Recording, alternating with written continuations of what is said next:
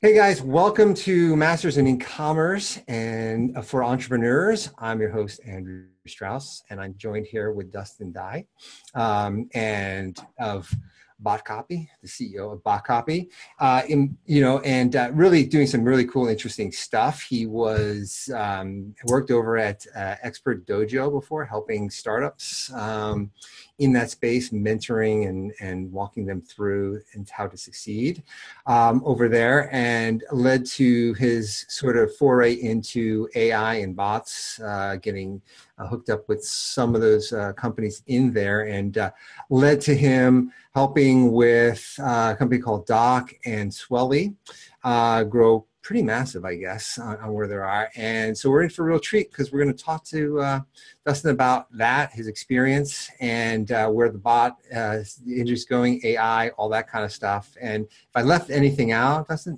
please fill it in. Yeah, that's a good place to start. We'll go from there. Okay, cool. So anyway, so today what I wanted to really talk to, what we want to kind of find out a little bit is about is like, so you've been in the space for how long now, would you say?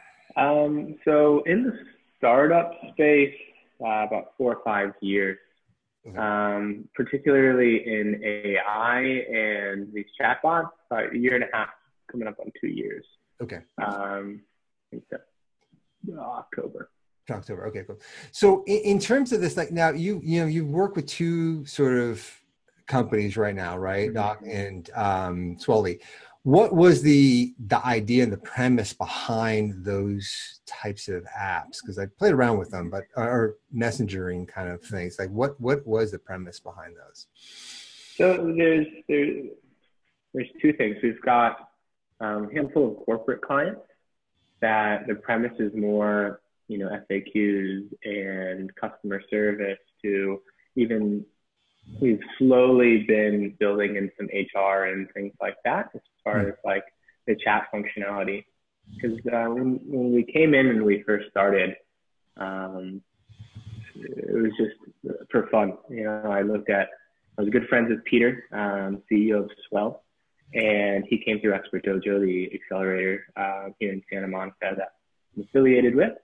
And I noticed there was like a few things that we could change within their copywriting on the languages of bots that I just wanted to give my best shot at. And Peter's a good friend of mine. So I sat down with actually Fred, his other co-founder, and got to just rewrite, a script that was more fitting, in my opinion, for their demographic, which was primarily 18 to 25-year-old females at the time. Mm-hmm. And just gave it a little more pizzazz and cute personality, and gave their a whale on brandable presence. Right. And they A/B and tested it, and immediately they had just phenomenal feedback from it. And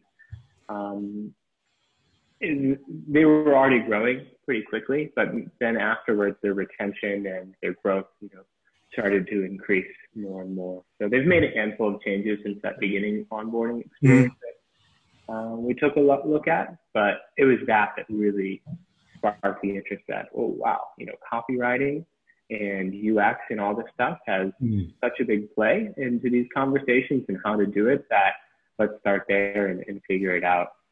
And from there, I looked at some of the other startup companies in the area, which was Doc. And Doc is a parking bot. It helps you find parking. So we're integrating with Google Maps and Alexa and all the smart home features pretty soon. So before you know it, you're going to be able to talk to your car and tell it where to park. Wow. Which will be cool. And we saw in the beginning before we had worked with them, they had a pretty slick app. But when you're parking, it's a pretty quick experience. Like you want shit and you want it quick. You want to get to your parking lot, and if you don't have an app, the last thing you want to do is download an app to figure out how to park. So we were able to cut that onboarding experience just through Facebook Messenger from I think we recorded it at like 9.5 minutes to download the Find app, parking with the app to 25 seconds. Wow. Okay. So that was the first, like, okay, we might be onto something. What else can we automate and curate in this experience? So then we looked at owners, and now owners can walk out of their home with their smart home, and their driveway starts making them money. Right. So they can just say, open the spot, I'm going to work. And then when they get back, they can say close spot. They get notifications that people parked, and the bot automatically transfers them money afterwards. So it was just all around a cool, more forward-thinking, Emily's the CEO there, project that, I wanted to take our creative writing team and see what we could do. Because the app was, the idea, I've heard it several times before, like people coming up with a startup for parking.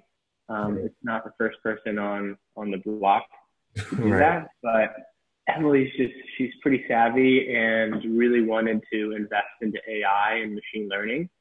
And I thought doing that and looking at the future of like autonomous cars and things where you could just tell the car to go dock itself. Right.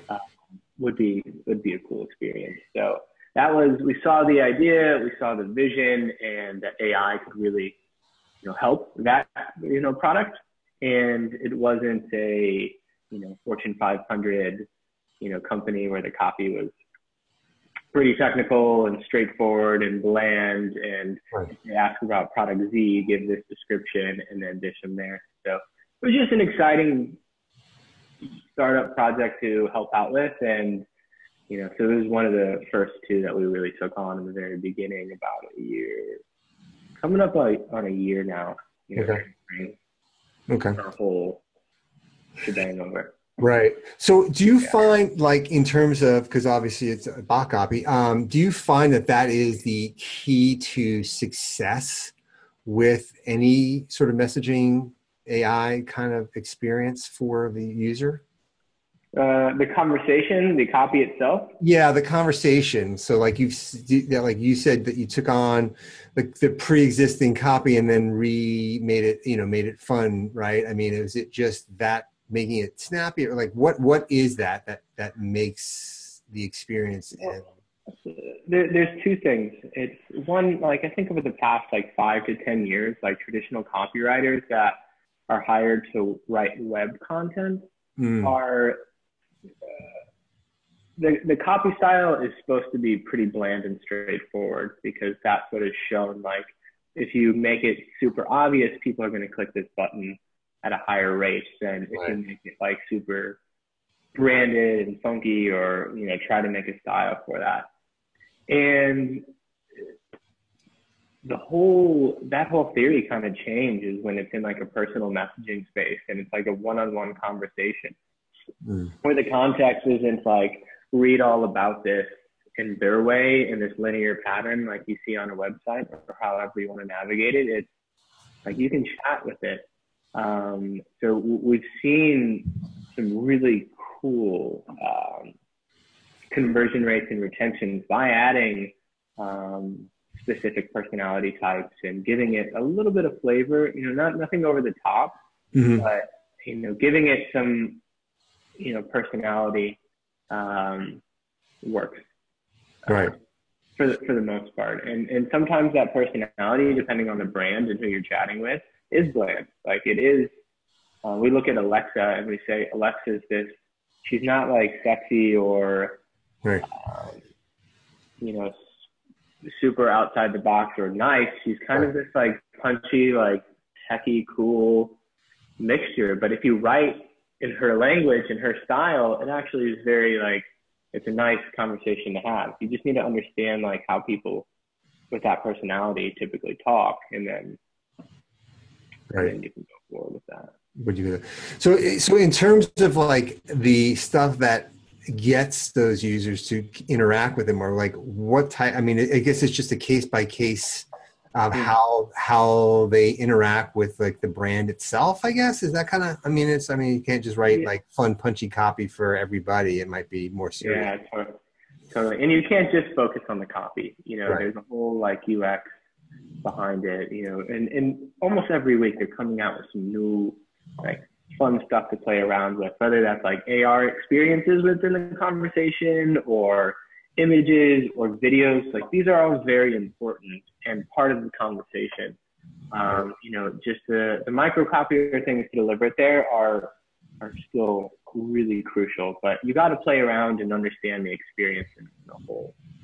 Right. One thing that we really see people get in trouble with in the space is not having kind of a backbone for the conversation. Understanding like where what the business, what their objectives are and how to get people there. And if they go outside of there, how to get them back. And there was a recent article on like VentureBeat about how NLP doesn't work. I don't agree with it doesn't work. Right. I think buttons in the beginning to get people to where you want to go, and the first time users, help them understand and create that journey and path, are crucial. Right. But implementing the right NLP to help coincide with that and make it a cohesive experience. So having both, and building NLP based on demand and not just like cool product ideas.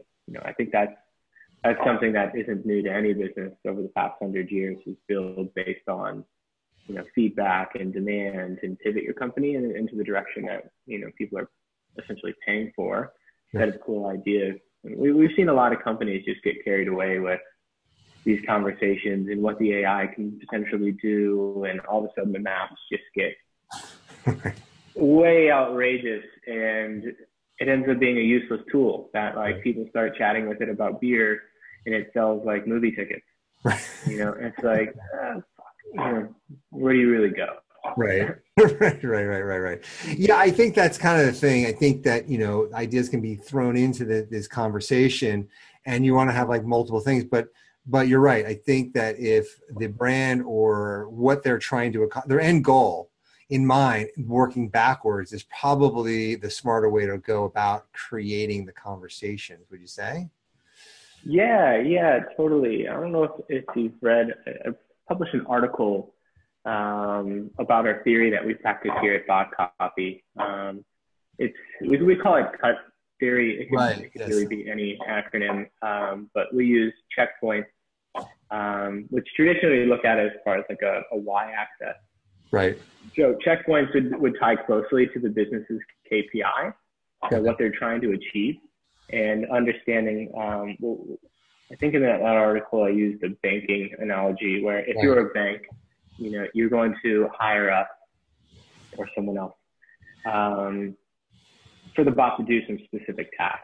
Not tell people where the local zoo is. You want banking tasks, and those tasks, and simply like maybe they forgot their password, their credit card is scratched and they can't use it, and what we've seen, a lot of the tasks kind of are aligned with what they spend a lot of time repetitively on, like call centers and things like that have like they spend hours on. We added it up with one of our clients, and they're spending over $3 million annually just figuring out scratch like card issues.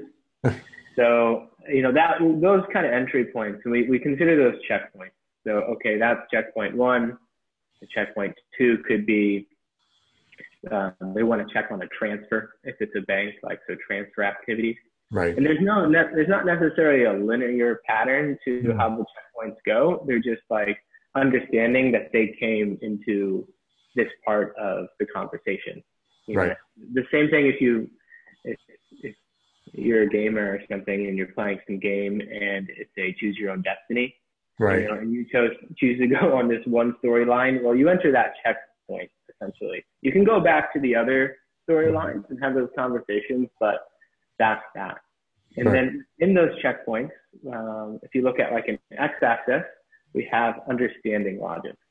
So within your card being scratched, what about that card is scratched? What type of card is it? Is it a debit card? Where are you located so we can send you a new one? Those are all things that we understand about the user. that start to create this kind of like what we call like a conversational code. So if there's like, if a debit card is understanding 1 and a credit card is understanding 2, and the scratch card issue is a checkpoint 1, and user comes in and says, hey, I've had a problem.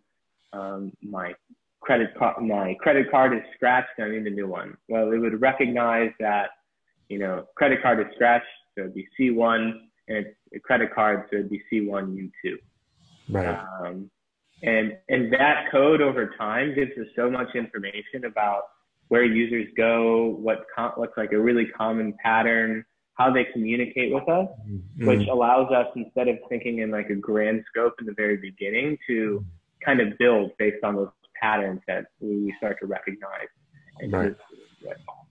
So a lot of the times you're building more on that MVP kind of stuff, right? When you're starting, and then you keep adding to those feature types of things, pretty much. In the sense. We've seen the most success there. Well, it is fun, like getting like massive projects to kind of just go crazy on.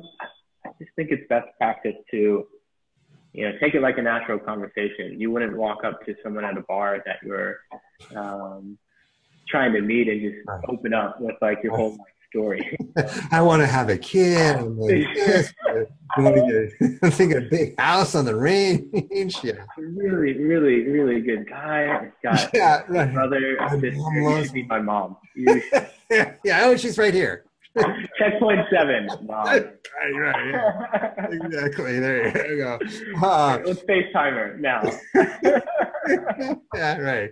Here's the marriage counselor outside. So that's really interesting, because I think you're right on that at that point where people tend to, like, I mean, if you've seen like many chats or all these kinds of things, I mean, those flows that people are building, the logic isn't smart inside of those things. I mean, usually they're there to just sell, right? I mean, it's just really like, hey, ask these few questions and moving to sell. I think you're right. I think you've got to warm that relationship up with like anything else, and asking those sorts of types of questions and getting those people in there. Now, have you seen like in terms of things of like where, so you were saying stuff on like the HR side of things. I mean, do you see that becoming more and more where people are going to be like using these to sort of screen and do like the chats themselves as like higher HR first line of defense? Yeah, so it's funny that you asked that. So yesterday I had a few of our interns, because they're all graduating from USC, and they're working. They were like asking me to like look at their resume and things like that and give them some feedback. It sparked this like really interesting idea, because they were cool resumes, like a little different than the resumes that I used to have, just a little more graphical and things like that. So I was like, you know, what would be really interesting is if we created a resume for our bot and started submitting it to all the HR and jobs on Indeed and Monster, and tell them just like, you know, hire this guy instead. So I think so. I think that it is coming. I see the use case. I mean, it would work off of like a trigger-based system. So basically, let's, in an HR perspective, new hire comes in. Right. You know, you hire Johnny Smith, and he comes in and his account is created in the corporate structure, and that pings the system. And it pings the system that Johnny is new and he needs to get his insurance. He needs to get X, Y, and Z all sent, and it sends him a note. Hey, Johnny, welcome to the team. We look forward to having you. If we could collect this file, we'll get your insurance, your salary, and all this other stuff, you know, linked up. If you have any questions, just shoot here.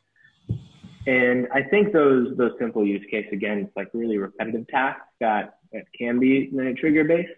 Right. That would make the most sense. You know, nothing like, oh, you know, you're having a difficult time, you're not showing up to work, you've had a life like crisis, go ahead and talk to our HR bot, and it should do the trick. Right. That hasn't gone there yet. You really need that human touch to help some people out. But then again, like those, you know, these kind of tools also help people in the HR department. you know? Right. So if there is something that helps facilitate, I mean, if you have 1,000 employees or 10,000 employees, and you're getting all these new things a day, or new employees a day, and these are all this automation is being sent out, instead of sending it all out and just like maybe each individual email, you can oversee, you know, 50 to 60 at once and make sure that there isn't any problems, or see that one or two people are having, you know, problems, and you could just give them a call, things like that. So right. there will always be like typically when we're building, we look at it like, okay, this is going to be, in the beginning, it's going to be 30% of what you've hired of us is going to work. The bot is going to be able to handle it. The other 70% is going to be dished over to maybe a live agent or ping to someone that can look at it, teach it how to fix it in the future because it doesn't understand the problem at hand, and then move from there. And then move that pendulum forward so it becomes 40-60, becomes 50-50, and then, you know, the bot gets smarter and smarter. Right. Now, how do you see it in e-commerce? I mean, what use cases do you see sort of in an e-commerce perspective? E-commerce is interesting. You know, there's a few different perspectives. We're working with a company right now called True Package that we're helping on the logistics standpoint. So it's a way for to get the best deal on packaging products and not like shipping them, but at least the packaging materials. Okay. And I think that is one of the biggest. Not packaging itself, but having the bot like recognize like purchasing habits, recognizing trends, patterns, what people are doing in specific areas. And I think that's really important, like in specific geolocated areas. Like with Swelly, they're able to tell you what's trending in like specific cities. So having like, if you can imagine having Swelly within your company and it says, hey, you know, here's what you should order next month based on this demand. Now Swelly then would communicate with something like True Package, and it would say, in order to get this done at the best price, here's your packaging price. And then like logistically it would get there. So just handling, I think supply chain management would be, you know, first step. Right. Having a chatbot on the e-commerce site to sell products and get people down into like an email marketing, traditionally an email marketing campaign, but now it's like an SMS campaign is pretty powerful as well. You know, telling them about these trends, like walking them through that. Right. And with AR experiences on top of that, like I think if you were chatting with the bot, you were like, hey, I really like this sweater. Can I see what it would look like on me? And they could have like maybe a design where it would show you, you know, this is a, you know, nice shirt, whatever. This is what it would look like on you. And then it could even send it to like Swell and people could put it on it. So right. There's a lot of cool things within the e-commerce space. And I would keep tying it to clothing. It could be anything. Right. It's, you know, especially if you're shopping for someone else. Right. It's always nice to have someone to chat with. Right. If you're shopping for mom, if you're shopping for dad, if you're shopping for your sister, girlfriend, wife, whatever it may be, maybe just a little bot to say, hey, like I'm looking for a gift for my wife. You know, can you help me out? And right. It says, okay, like what's her style? You know, is she adventurous? Is she into yoga? Is she like music? Does she want to travel, write, you know, get to know who they are, right, and give you like a personal recommendation. I think like purchasing habits off of recommendations are way higher than just randomly stumbling upon things. So that's what have you guys seen? Well, we've seen that. I mean, we've seen that kind of stuff where, you know, I think the one thing is it's very new and people don't understand the whole thing, right? Of like, oh, I can just purchase this type of thing, right? So I think that the conversation has to be, you know, it's really about the merchandising of the product, right? I think it's the Amazon-esque like stuff. So like most people that have done their research are going to come and want to buy, right? So impulse buy type things, Sure. You can do those $20 type of things. If you go into a higher realm of, say, $100 type of thing, right? They might engage with the bot, look at it, then go and want to find a little bit of information from their friends, and then come back to buy kind of stuff, right? So Yeah. I think on the real true thing is that when you're doing these kind of bot type things, and sales with e-commerce, it's not about your whole store, like we said before. It's really about the micro transaction that you're doing, right? Because because it's not an experience where you want to be like, oh man, I got this item and I got to do this one. It's not that kind of a thing. It's not an e-commerce store. Yeah. It's more on that micro. The additional happens when you do those product upsells, or if you're bundling, like you're doing the upsells or downsells after they've given you your credit card, then that's the kind of stuff that you can then, double your checkout, increase your ROS, your return on ad spend, and your ROI. So if it takes you $1 to get there, maybe that product is a loss leader. The first thing they're doing, like they do free plus shipping type of offers, right? But on that upsell, then they put another one of those cards and it's $6. Well, you just cover your $2 or $1 for the ad kind of stuff, right? So that's, I think, where like the commerce, you're taking those kind of landing pages, companies like ClickFunnels and Lead Pages and all these types of things, and building those into a chat experience, because I do think not having to fill in the forms and say, yes, I want one of these or two of these, it's nice to have it walk you through. I mean, it's quick and it's easy, and then once you're remembered, then I think that part makes even the transaction happen even faster, because they remember your address, they remember your credit card, and you check out, right? And that's kind of where we see this kind of in that realm, Well, one thing that really got me with this space is the fact that the AI or chat or bots, the experiences really now are allowing people to interact and engage with businesses anywhere at any time. Right. So we're not subject to slouching over a computer and staring at a screen. Right. You can interact like on the train or on the go, or even if I double click my ear thing. Right. There's Siri. So that part really got me hooked in the space, and being able to have different experiences. And I was in London over the summer speaking at one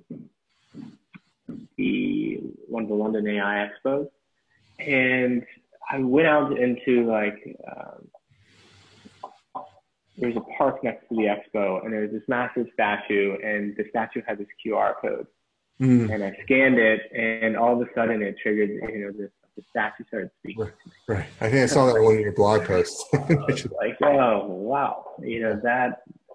That's cool. That's like taking the business and really giving it some legs. So with e-commerce space, I think that there's going to be this cool shift back to, brick and mortar places, where instead of just like being a shop where you can buy, it's all like experience driven. You look at on the promenade here, the new Google store, it's got like the Google store, but it's putt-putt golf. Like, how cool is that? Like, that's awesome. I don't know if I'm going to buy something from Google, but I'll play putt-putt golf, and then it'll get me in there, and I'll see all the cool Google shit. Right. Yeah, I think that's where retail is kind of going. I think the experiential type of thing of retail, and today I really don't think it's so much if they have that product in the store, is if they could go in, feel, and touch that product. So I'm a big believer on these micro stores where you have all that product, like Bonobos and some of these other places where you go in there, you try on the clothing, but in 3 days or 5 days you get that kind of clothing, but you get the experience of a knowledgeable salesperson. They're not really pressuring you, but they're in your best interest to make you look good and say, oh yeah, these pants go with this and they go with that or whatever, right? I think that's kind of where this stuff is kind of going, where you have one-off products and with the free shipping and all this kind of stuff, I think people can experience, and they would like to maybe, like you said, like on that going through, the museum thing or the QR code. I mean, you could do that same sort of thing. Like we have got the ability for at food festivals and food trucks and stuff with a QR code or just hashtagging the foods, the business's name, will pull up the menu. So think when you're at a festival, right? You know, if there's these huge lines or these food grids or off the grid or whatever, you know, kinds of stuff. And, you know, you want to try 6 or 7, but when you see a huge line, you're like, oh, forget it. Which is the slowest line? Because I'm kind of hungry. I don't want to try it. You know, which is a huge benefit to the merchant because now they're moving 2 times as many people through the line. They're increasing their value. And then people start to spread about it. And then if you are in your office and it's raining and you know that you can do this and these guys are not very tech savvy, you can now bring this tech savviness to them and then people order. And then as soon as that order is ready, it just pings them. They come and pick it up or they have a third-party delivery service. So I think that there's lots of potential, I think, in the food space with this. And then, you know, we do enterprise stuff with one of the big movie studios. And what we do is you just can hashtag the movie name and buy the tickets. I mean, you know, kind of stuff like that. And so people enjoy that experience, you know, on that side of things. But that's kind of where I see it. You know, I think that it's so new that people just don't understand how to interact with these bots, right? And I think that one other thing is I think that, you know, there's many different platforms. I mean, I'm sure you see this, right? Where you've got Facebook Messenger as the king of messaging, but you know, there's lots of things where you can do web widgets and things like that where you don't need Facebook. And, you know, frankly, their rules are changing, you know, from where a lot of these services used to be app, you know, sort of, you know, app driven, they're going to be page based. So because, you know, they're just getting a lot of spam coming through these things and they don't want to ruin that experience. So pages are going to have to apply to Google to be able to message to their users, and it won't be like promotional types of things. They got this 24/1 thing coming up. So it's like 24 hours you can send a promotion, and after that, if they don't react in that, you can send them some kind of content. I don't know. Have you seen things like that? I mean, in your site? Yeah, so we're working on a few of our own little pieces of software to enhance that experience at the moment right now as well. Particularly because a lot of the corporate clients didn't necessarily want to subject all their users to have to log in through Facebook. Right. But they did want a messenger experience.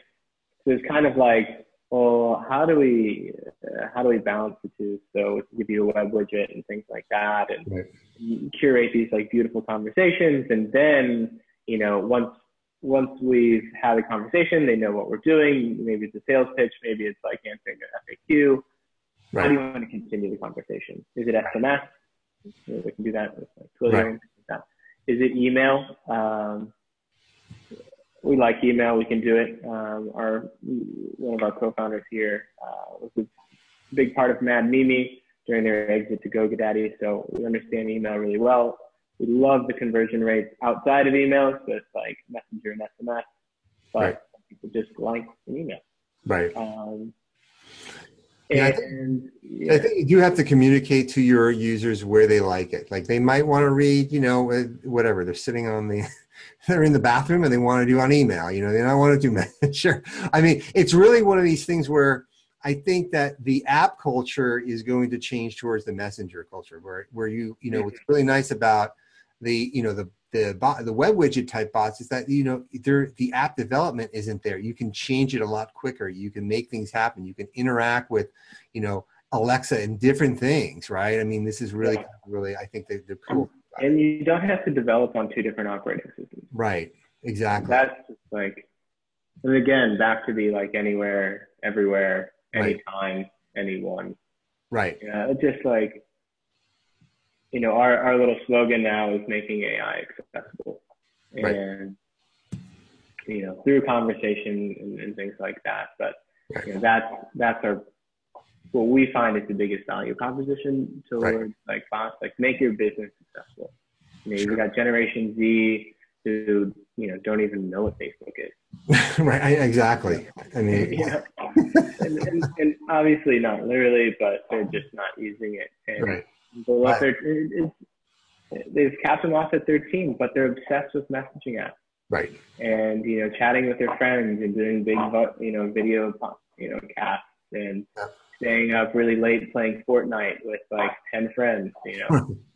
Yeah. I don't know if you play Fortnite, but my son does. I've been playing quite a bit with my little brother. Yeah, I was Okay. kind of against it at first, but then, started I'm like, shooting. dude, do you kill anybody or you just get killed all the time? Because I'm not, I'm not sure. He's like, I'm I kept, I'm one of those guys that gets killed all the time. I'm just like hiding in like a bush until like someone comes up behind me and like stabs me. I It's know. kind of addicting. I know. It is kind of funny. I watch this, him play it all the time. I'm like, dude, you've got to be aggressive to go out there. Unless you're going to sit and hide behind a thing, you never do it. My daughter, she's like, always doesn't care. She's all at this thing, but it's funny to see the difference in the two kind of things. I had this debate with my brother because he's pretty good. He's doing all the building stuff and he's shooting like everybody and racking up some kills, and I'm not. Like I get really excited if I kill someone in the game. And so I convinced him that it's not about killing; it's about how long you can last. Right. So he's like, but you got like, but I'm getting so many kills. I'm like, but I'm in the like last 20 people standing every game. And he's like, we have this huge debate over it because I suck. And the only way I can beat him is like say, the point of the game is to be the last one standing, right? He's like, yeah. I'm like, okay. Oh, I'm better than you. True. It's awesome. Cool. So, hey, I don't want to keep you too much longer. I know that, I'm sure you're kind of busy, but I did want to ask you one thing. Yeah. Out of your, so you're pretty, what keeps you sort of in the know of like staying current with things? Is there three kinds are there, top three books you read or magazines or not even magazines, but websites or things like that keep you kind of current in the space itself? Like, what do you like to do to keep yourself knowledgeable? I like to just stay involved with. So there's so many like early leaders right now, and I think that if any industry, and especially new tech innovation type of thing, it really needs drivers. There's plenty of technical support and engineers, but really understanding how to drive what the technology is, to like a mainstream audience, and at the end of the day, to bring a product that adds a significant amount of value. Right. And understanding where those people are. So there's, I'm good friends with Peter at Swelly, and we chat, once, twice a week. Stefan, who's got Chatbot Life, which is a decent magazine and blog to be a part of. There's several bot groups on Facebook. And then, one thing that I find actually really good and is Apple News. Apple News. I look at the AI, stuff that comes in, and they're really making it good as far as like curating content that is relevant to me, based on what I've been reading. So I do like Apple News. It usually spends, the first 2 to 3 hours a day, just kind of reading new articles, stuff that, tech advances that are coming out, look at Crunchbase, see where money is going, understand kind of the landscape. Right. I think that's one of the biggest things that you can do is understand like cash flow. Sure. Yeah. Where is it going? You look at this, it's more or less a wild west between, AI and also blockchain right now. And just to really feel out the landscape, what's the market look like? Who's using it? What can it do? But how can I start selling something now, Right. today? Right. And create enough breadcrumbs to get to this bigger picture and be part of, the future that I want to be a part of creating as well. And, Right. Cool. Awesome. So, Dustin, where can people find out more about you and bot copy and things like that? Yeah, sure. Botcopy.com. Our blog is on there and stuff like that. I try to write at least 1 or 2 articles a week. It's a lot. We've got a whole staff of writers, so usually it's a little easier for me, but we do get kind of busy sometimes, so don't hold me to that. Um, and then my personal email is dust@botcopy.com, DUST. If anybody wants to get a hold of me, they can just shoot me an email. My LinkedIn is just Dustin Dye, DYE. If you want to connect with me there as well. Yeah, that's cool. That's probably the best. That's awesome. Well, that's good. Well, I really do appreciate the time you gave and learned some really cool stuff, explored some new ideas, which is really great. And yeah, I look forward to seeing you actually at the conference that we'll be attending as well. So yeah, that's a month away. Look forward to seeing you there. If I'm in Pasadena beforehand, you're kind of right next door. We'll have to grab a beer or something. Yeah, exactly. So awesome. Great. I appreciate the time and have a good day. All right. Cheers, man. Take care. Bye.